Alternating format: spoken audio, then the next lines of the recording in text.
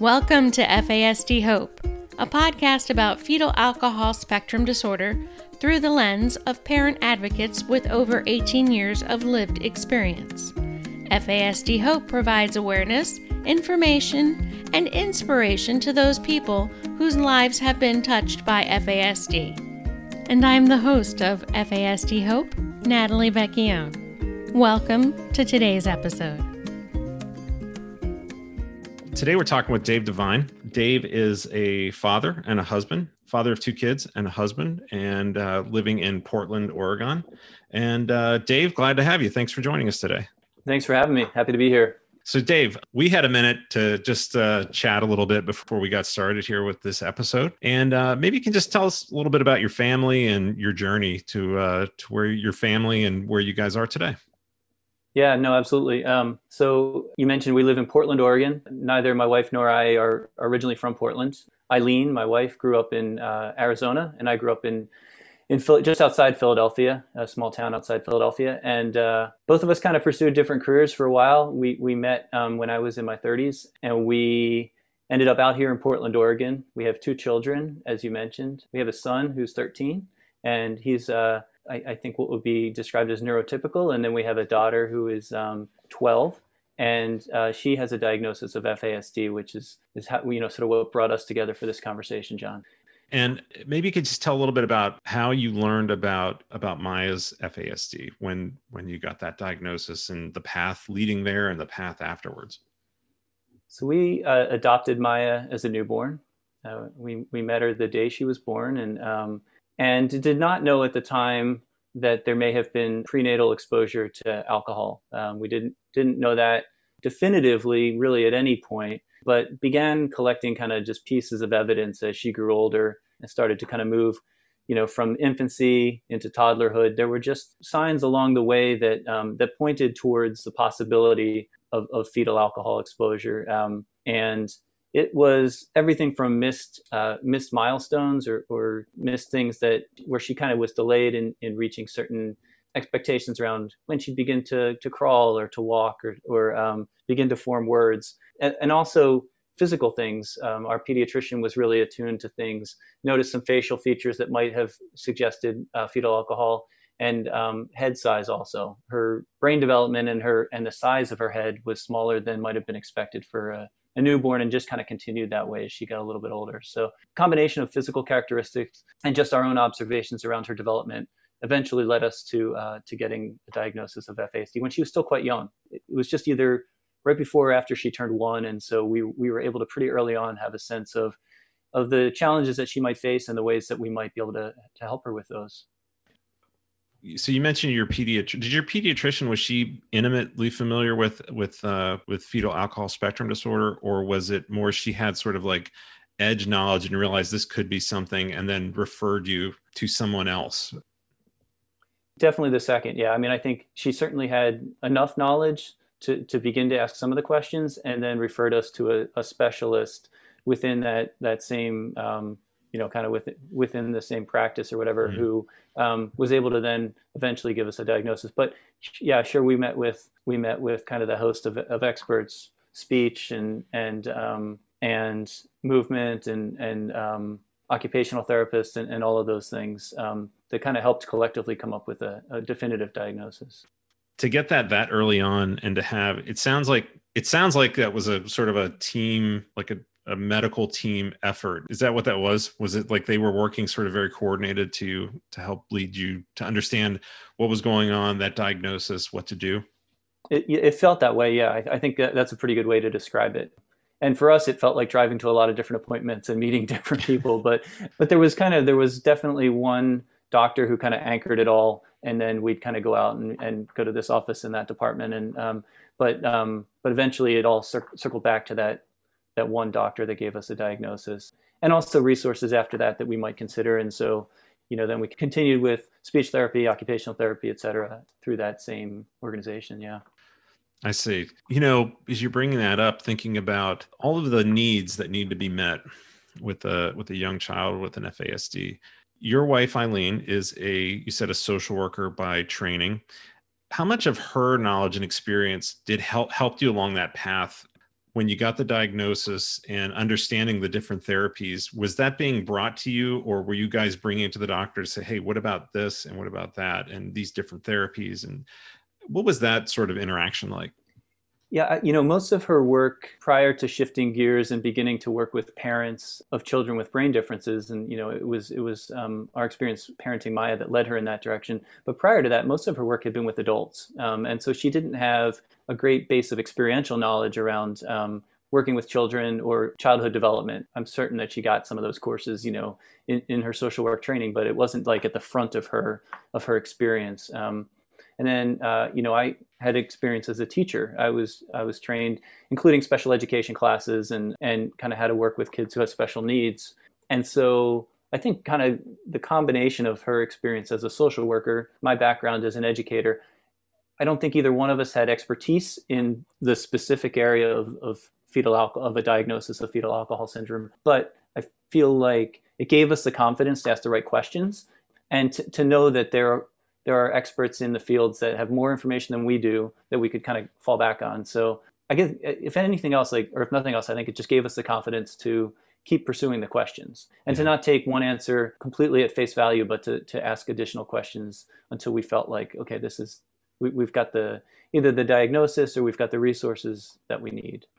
I think that's a great point, because I'm thinking back to our journey and where we had, we had our pediatrician. We had, at one point, Natalie and I were seeing like a child psychologist who was giving us advice and guidance. Now, we didn't know anything about fetal alcohol spectrum disorder at that point, but we knew something. We were kind of explaining the symptoms and some of the things we were seeing, and she was giving us guidance. And we got a lot of good advice from her and some good sort of tactics on how to address sleep and some other things that were going on at the time. But the one thing that I think we walked away from pretty early on that we learned was that you can't, as a parent, you really have to get in there and fight for your kids and fight for your family in making sure that their needs are met and not taking an answer as the only answer. Because for one, as we know now, that the knowledge of FASD in the medical community is emerging, and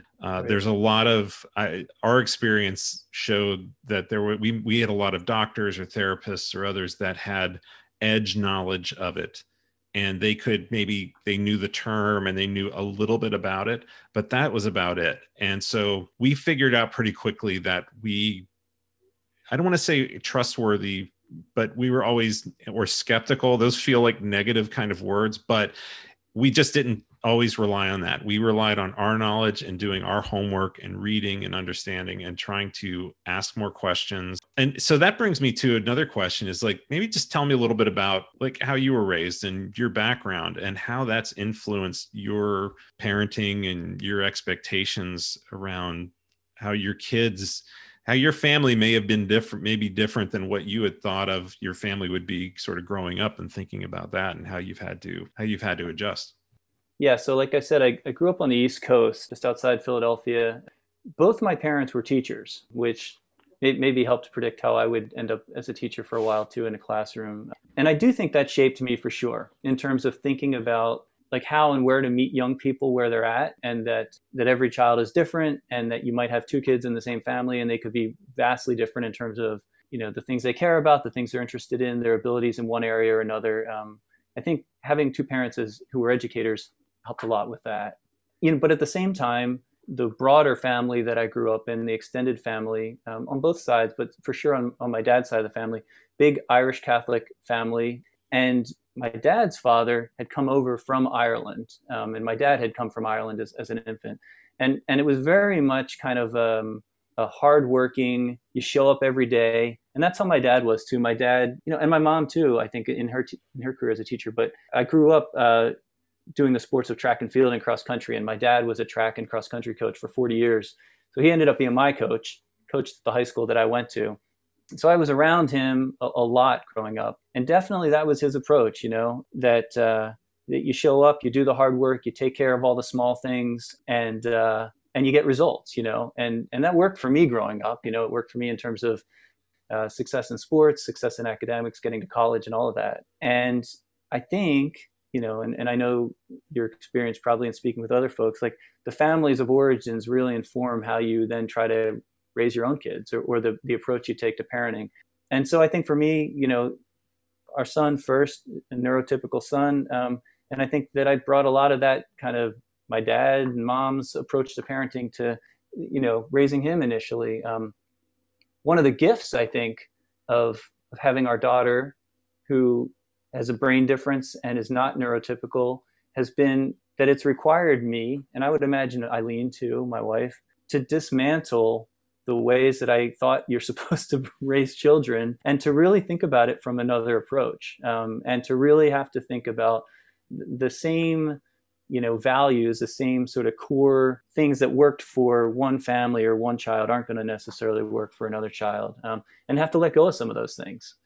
My parents actually retired out here from Philadelphia a few years ago, and one of the interesting things is just watching them kind of, as late 60s and early 70-year-olds, having to kind of also interrogate their own approaches to parenting as they've been a grandparent to our children now.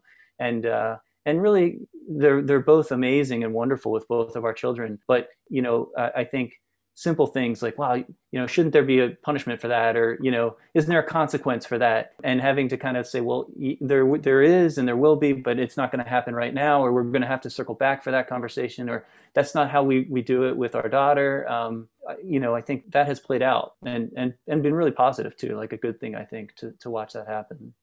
That's really great. That's something I was going to ask you, is if you had any family or other support. It's always nice when your kids get to be around your parents or your wife's parents, right? That they get to share some of those connections. It sounds so familiar in that the things, come on, you can do it. Just hang in there a little longer. And sometimes seeing that what worked for you, what you understood, what resonated with you does not resonate with your kids.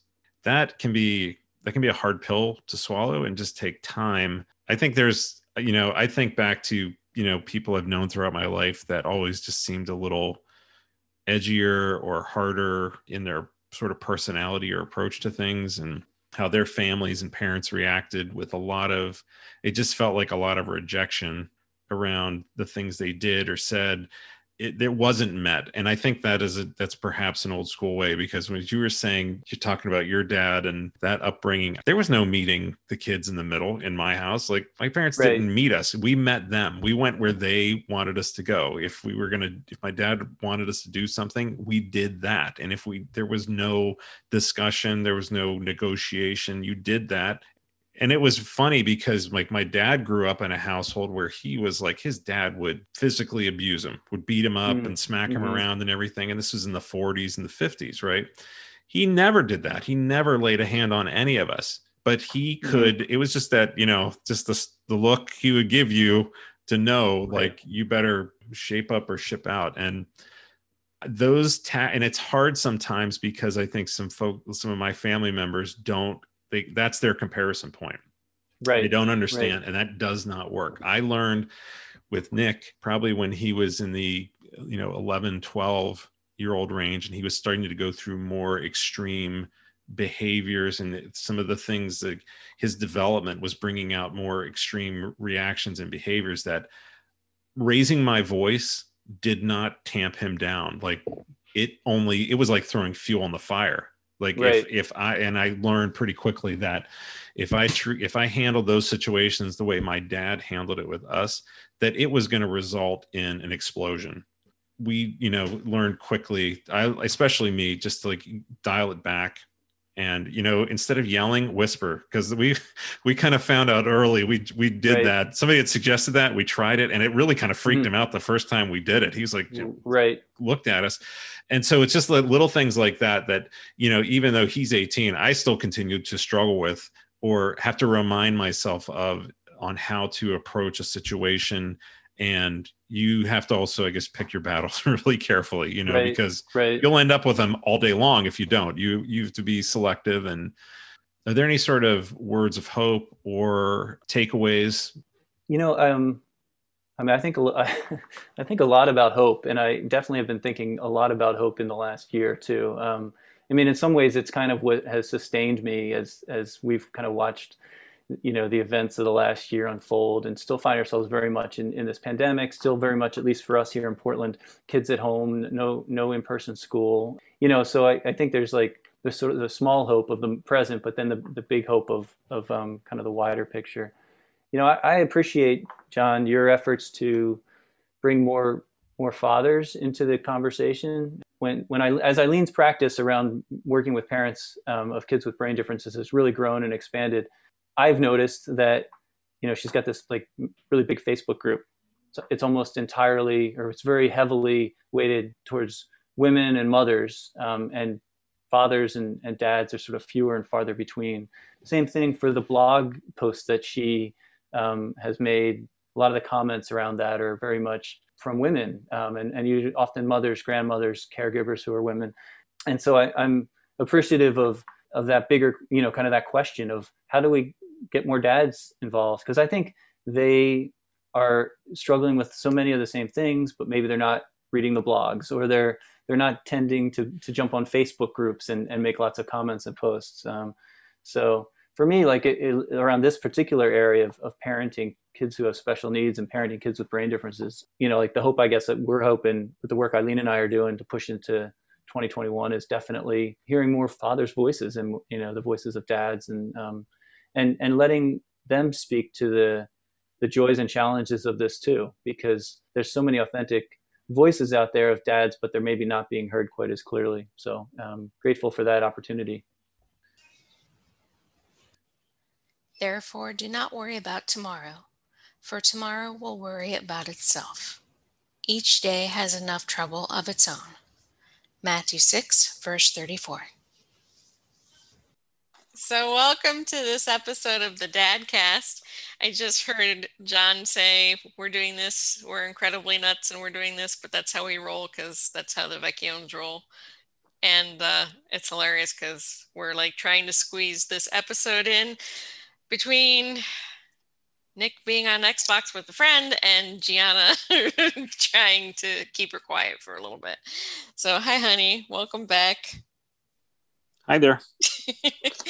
So you and Dave had a great discussion about parenting legacy and how we have to shift how we parent, and how it's really difficult to do that when you come from an upbringing of having a parent legacy that's so strong. And I think of you and your mom and dad. So let's just talk a little bit about, it took a good shift for you to go to neurobehavioral parenting from how you were raised with your mom and dad. Yeah, it's still a work in progress.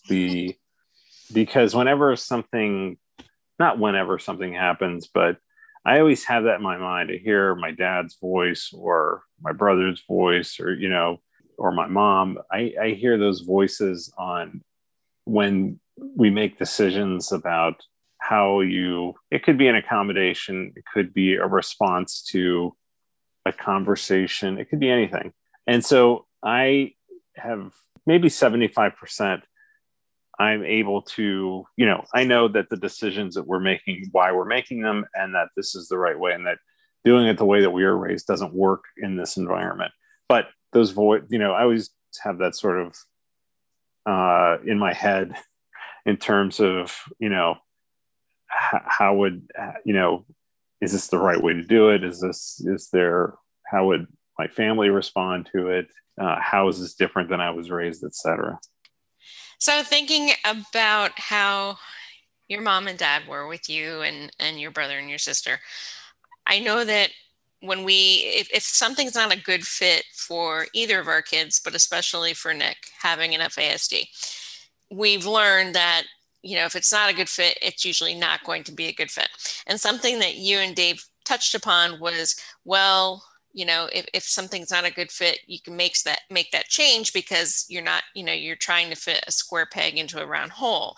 And that's something I know you and I have had many discussions about is, okay, this is not a good fit. Clearly, let's just move on. And I know in the past, like thinking about like 10, 15 years ago, I know you'd struggle with, oh, he should stay in for the rest of the semester or the rest of the year or whatever. So let's talk about making that shift when it comes to commitments for our kids. You and Dave really touched upon how it's hard for our generation and the generations before ours to say, oh, this isn't working out for you. Okay, let's try something else. I know this is something that you especially wrestled with for a long time, especially with how your mom and your dad were with you and your brother and your sister. So that's a big shift in parenting that we have to do, is instead of saying, okay, you need to try this, you need to stick it out. We know that with kids with FASD and then have, brain-based disorders, you can't do that because it's literally like, it's just not a good fit. So let's talk about that and how that was a struggle for you and how you were able to make that shift. Growing up, when you said you wanted to do something or you had the opportunity to do something, there was a commitment. And that could mean that it was for whatever period of time and you would kind of hang in there. And it's one of those skills, I think, what it translates into is that you have to learn that as a kid, that things aren't always easy. Things don't always happen the way you want to right away. You don't instantly get good at something the first time you do it. So, and that, there's difficult people and difficult situations, and those things just never go away. And so you learn how to cope with those things, and you learn how to navigate through them or around them or overcome adversity. And that is something that we've experienced with Nick. We run into a lot of walls, and it is just the way his brain works and processes those challenges. And I think it took a long time for me to get through that. And I still struggle with that sometimes and it's not because I want him just simply to live up to the commitment. I really want him to walk away with the lesson that will hopefully make him better for the next experience. But that's just not always possible. It just doesn't always work that way.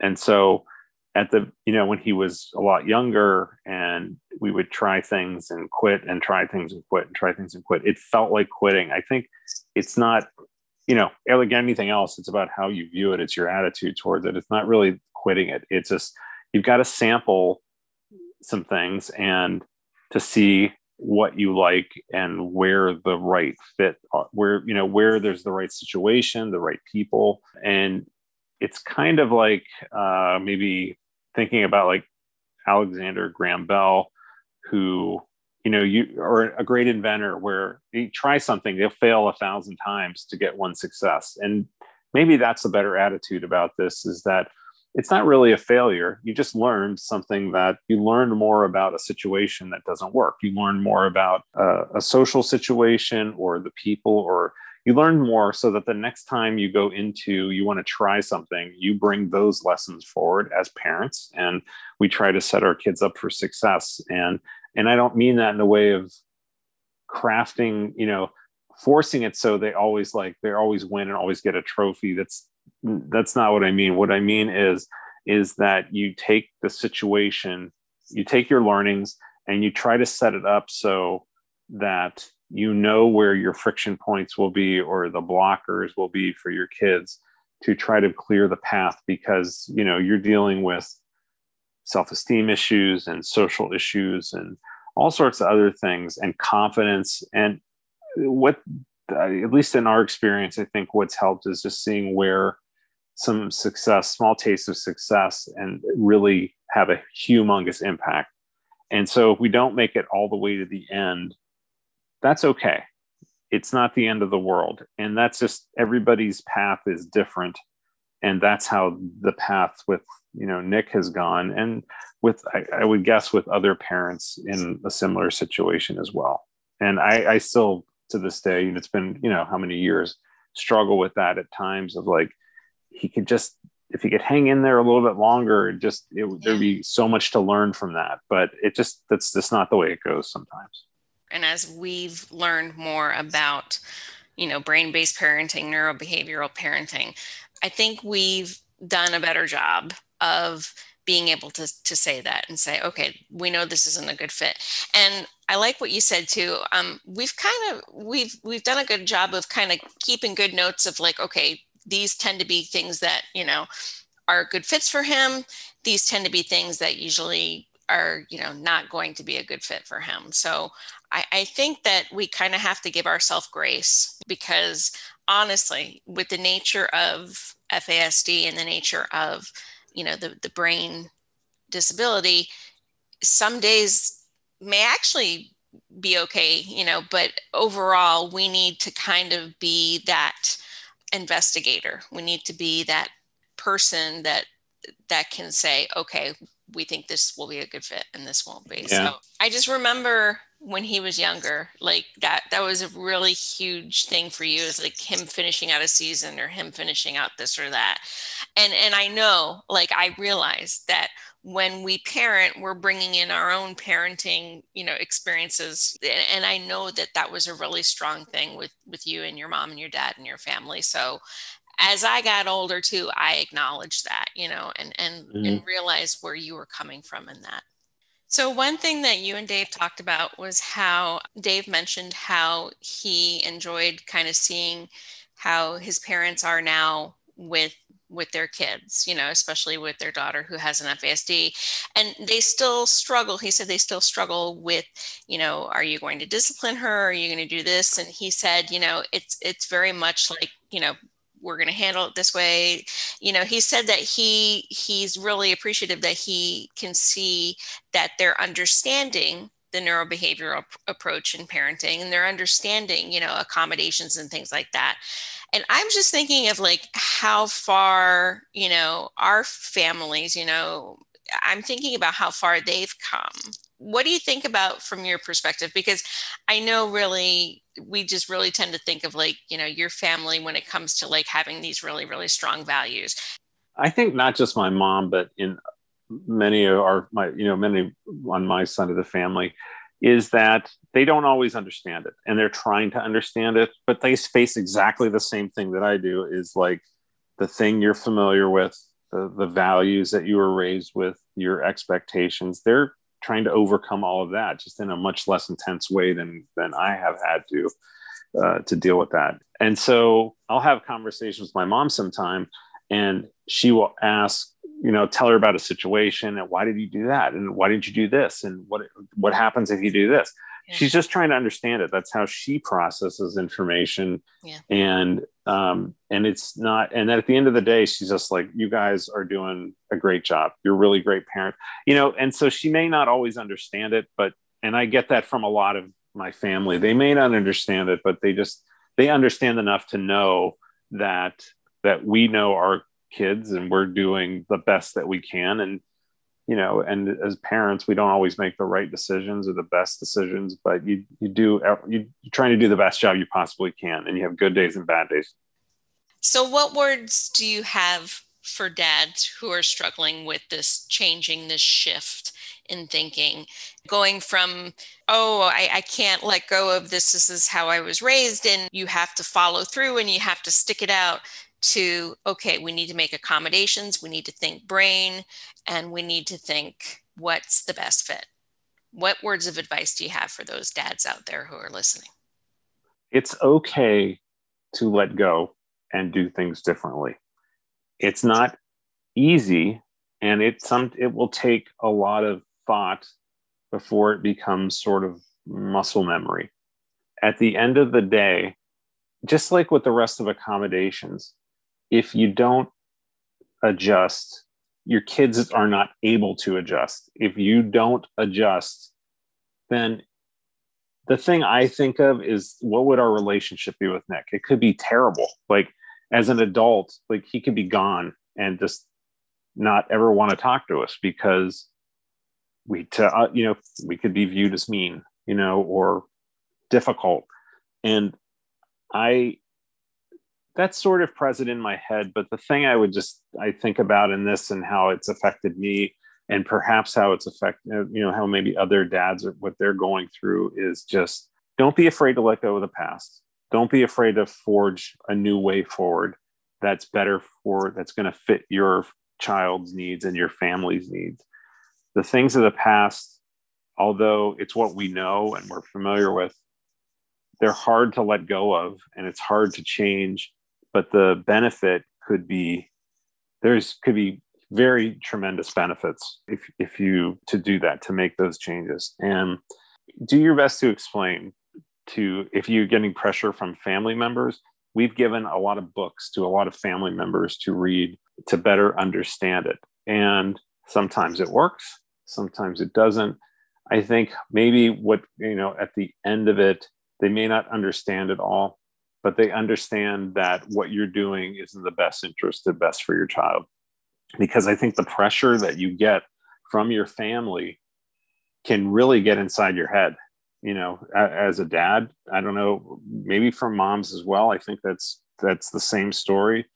But when you have people that you love and you trust, and you have their back, and that they have your back, and you feel like they don't approve, or they disagree with your parenting style or the things that you're saying or doing, try to educate, try to help them understand.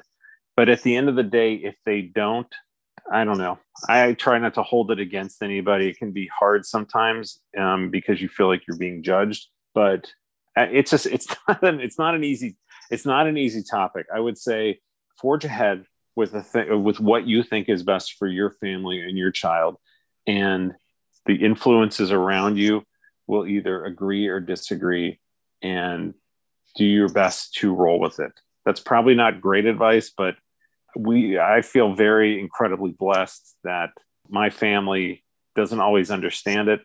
They've pushed back on things or different things over the years, but at the end of the day, I know that they're supportive and there's love there, and they love our kids, and they would do anything for us or them regardless. And so, we all have to make our own decisions in life. And sometimes that's just depending upon your family and those personalities and relationships. That's not always easy.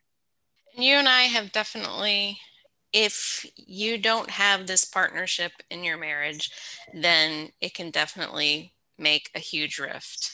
And so I really am thankful that what used to cause us so much strife, we've been able to overcome, we've been able to keep going through, and we've also just been able to have grace, with each other, and understanding, you understand the background I came from, I understand the background that you came from, and especially I think as the longer we've been married, that grace and that understanding has been there. And I think it's important that anyone in this parenting journey understands that there's no end destination of success. There really isn't. This journey always continues. There is no, hey, you're there, you're terrific, fantastic, because it can all change. That's the nature of FASD. That's the nature of brain-based diagnoses.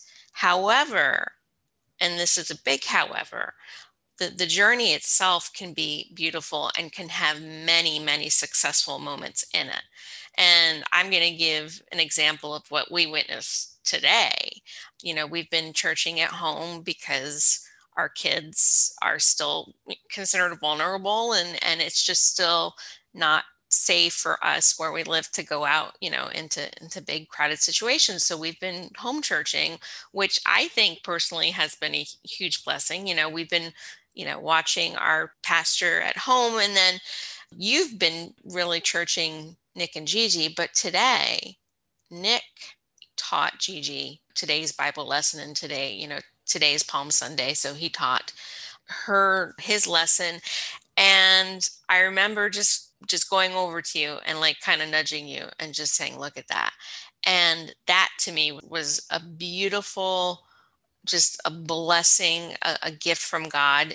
And it was especially a graceful moment. I felt like that was, that seeing that moment right there where he was teaching her, and he was genuinely just sharing God's word with her. And they were engaged like brother and sister in such a precious moment. I feel like those are the moments that we as parents have to, like you say, you this should be a bumper sticker, but you have to savor those moments, and you have to see those moments as blessings. So I'm just so thankful because you've taught me that. And I think for me, just being with them 24/7, it seems like, I'm not able to step back that much and see that, but you've taught me that. So I'm really, really thankful that you've taught me that. So let's end on a hope takeaway. We're talking about parenting legacies and kind of shifting the parenting legacy. What words of hope do you have out there for both, moms and dads, or just anyone on this journey who's having struggles in letting go of those past parenting legacies? The first thing is that the happy ending, ride off into the sunset kind of a movie ending, I don't think that exists anywhere. It doesn't exist in a neurotypical family. It doesn't exist in our situation. I don't really think that exists for anybody. And so removing the idea that because you haven't arrived at a happy place, that's the happy forever place, is a failure, you're not being fair to yourself and to your family.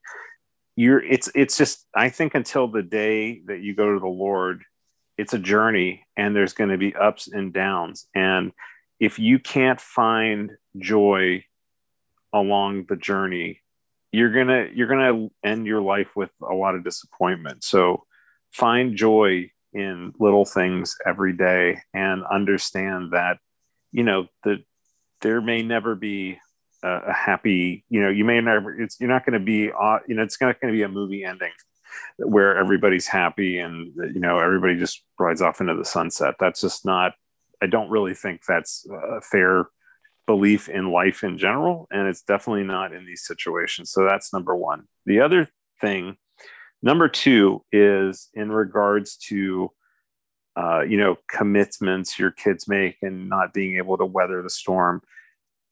That just prepare. I would just say, set your expectation that most of those situations will probably not work out. They won't go as well as you think, or as well as you hope, or last as long as you hope, or get the benefit that you hope. But so I would just say, adjust your expectations and look for how to set the situation up for success as best you can. Success might not mean the big fireworks ending. Success could mean is that whereas your kid would want to quit after an hour, maybe that becomes 2 hours, or maybe that becomes 3 hours or a day. That's success. And the other thing I think is just learn along the journey on how to do things better every step of the way. It's a chance every day, and every one of those experiences is an opportunity for you to learn. And so every situation you go through, you take those learnings and you go forward. And just before you make those commitments, or your child makes those commitments, is to really think about, you have to really put a lot of thought into how it's going to go. Who do I need to talk to? Did I see something or someone that could be a problem? How do we set that up so that we can avoid a potentially sort of flammable situation? In my head, it's kind of like, hey, you want to sign up for baseball? Sure, that'd be a great idea. Let's sign up and I'll come watch your games. That's not the case. It's more thinking about, all right, well, how big is the team? When do they practice? And who's the coach? And how is he? And you have to kind of think through those things with a lot more detail, I think. And you learn from each experience on what questions to ask and what things work and what things don't. So try to continue, have an attitude of learning, that you're going to just continue to learn, and some things will work out and some things won't. And don't give up trying, because there's still a lot to be gained for your kids and for you along that path as well. It's not as easy as others have it, but everybody has struggles in life. it's a journey. And just like I said, try to find happiness along the way. And I say this all the time, but I am so blessed to be your wife. And I'm so blessed that we're on this crazy, beautiful, wild, unexpected journey together, because you have taught me so much. And for that, I am thankful. So everyone, from John and I, we hope you are having a beautiful Passover. We hope you have a beautiful and blessed happy Resurrection Day and a happy Easter. And we just thank you so much. Have a wonderful week and take care. Thanks again for listening to FASD Hope with Natalie Vecchione. If you like our show and want more information, check out fasdhope.com, or please leave us a 5-star rating and follow us on Podbean, iTunes, or anywhere you get your podcasts. Make sure you join us next week, and remember to be informed, take care, and always have hope.